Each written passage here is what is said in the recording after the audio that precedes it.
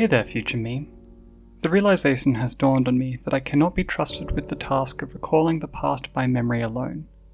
As such, I would like to start an institution where we send letters forward in time containing any thoughts or moments that we like to think might be useful to our future selves. And then, you, our future selves, will read these letters from time to time, so that you may recall in a sense that which you have probably forgotten. That somewhat grandiose foreword was from the first letter we ever composed ourselves. The handwriting is poor. Not that, at time of writing this letter, it's any better, but I'm still somewhat floored by how little the writing of these letters have changed since then. To me, at the start of the 20s, it's shocking that these letters from a decade and a half ago could be so relevant and so representative of me. As it turns out, that past me was indeed correct to point out we can no longer be trusted with the task of recalling the past, perhaps even more so now than back in those days, although it isn't clear if that's the case. I may just be more aware of the lost memories than those past selves were.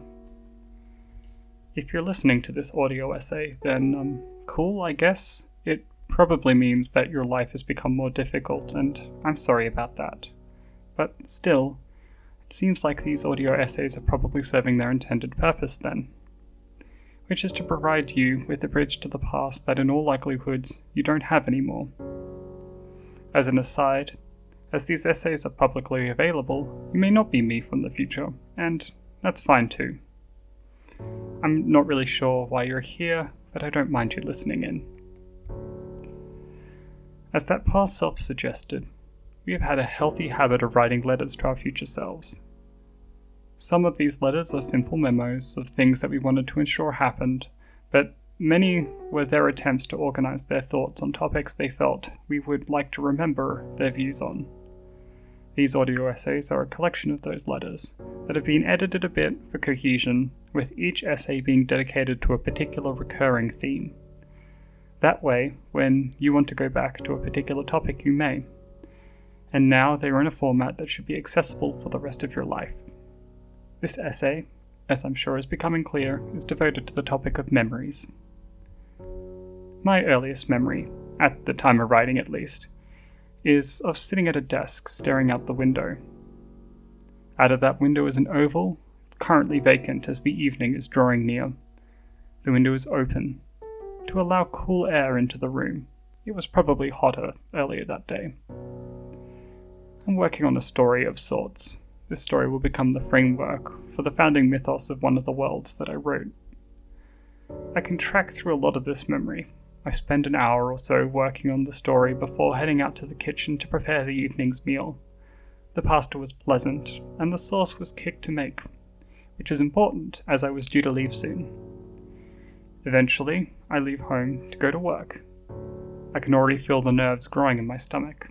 I listen to music on the walk, but I won't get there. At least, not in this memory. A sharp boundary marks the end of it. Something is wrong with this. The memory starts fuzzy. Like not all the details are there, and then it becomes clear. This seems normal, but the end is sharp.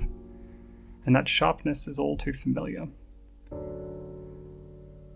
Not quite at that moment the memory ended, but a short time later, that me was stressed. And whenever that happens, our brain decides to stop keeping a record.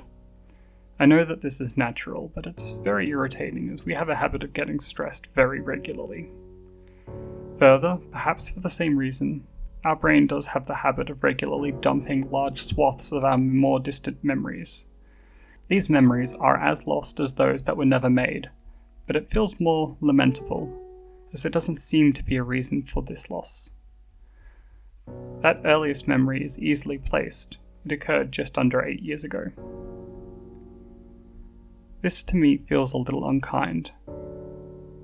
My memories are surprisingly vivid, especially of what I hear and feel.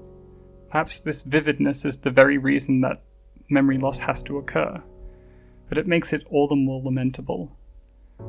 The gaps are also surprisingly sharp, and the distant memories feel like they are lost too soon. should be noted, of course, that by vivid, I do not mean detailed, at least not in the way that others seem to consider detailed memories to be. The visuals of the memories are about as good as I would come to expect. Fuzzy, narrow in scope, and when concerning people, utterly indistinguishable.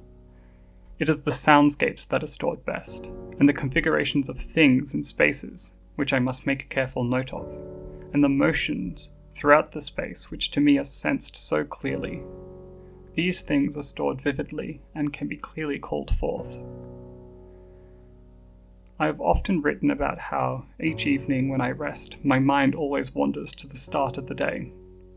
And unless I exert some effort, I begin to relive the day once more, in a way that feels almost as real as it was, in fact, more real than some of the experiences of my actual reality. It's strange that in the course of this nightly ritual, even memories that I thought to be lost are accessible once more. Not that that's a good thing. Bad memories are brought back for a short time, as the reliving of such memories is never pleasant.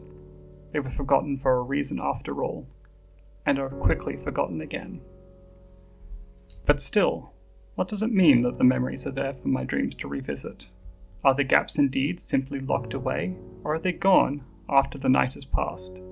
I've never known, and more I am becoming convinced that I should never find out. These memories are often harmful to me, and I need to start making an effort to break the habit of such relivings. I have the power to choose, or so I believe. So should I really choose to harm myself while we are trying to rest? The problem of our memories is not one that can be truly solved, but I don't think that's needed. After all, I've come to like this institution of letter writing. Each one is something of a memory, but also something more. Taken in aggregate, these letters form stories, some meaningful and some not, but each story together tells of a self who wrote them. Taken in aggregate, these letters form stories, some meaningful and some not, but each story together tells of the selves who wrote them, telling me how I came to be formed by these past selves who wrote me letters, just as the me who writes this letter to you will form you. I'm glad for this institution of letter writing, but to paraphrase that first letter, the inevitability is approaching us when you cannot be trusted with the task of reading the letters alone. As such, I would like to start this podcast, where we send the letters forward in time, organized by thoughts or motifs that we think might be useful for our future selves, and then you, our future selves, will listen to these letters from time to time, so that you may recall, in a sense, that which you have probably forgotten. I hope you hear from me soon. Your past self. The music for this episode is Der Doppelgänger by Franz Schubert. The song tells a story of a man who stands lamenting about a long-lost love. He notices there standing with him a man with his own face. I thought it was poetic to include that song in this essay.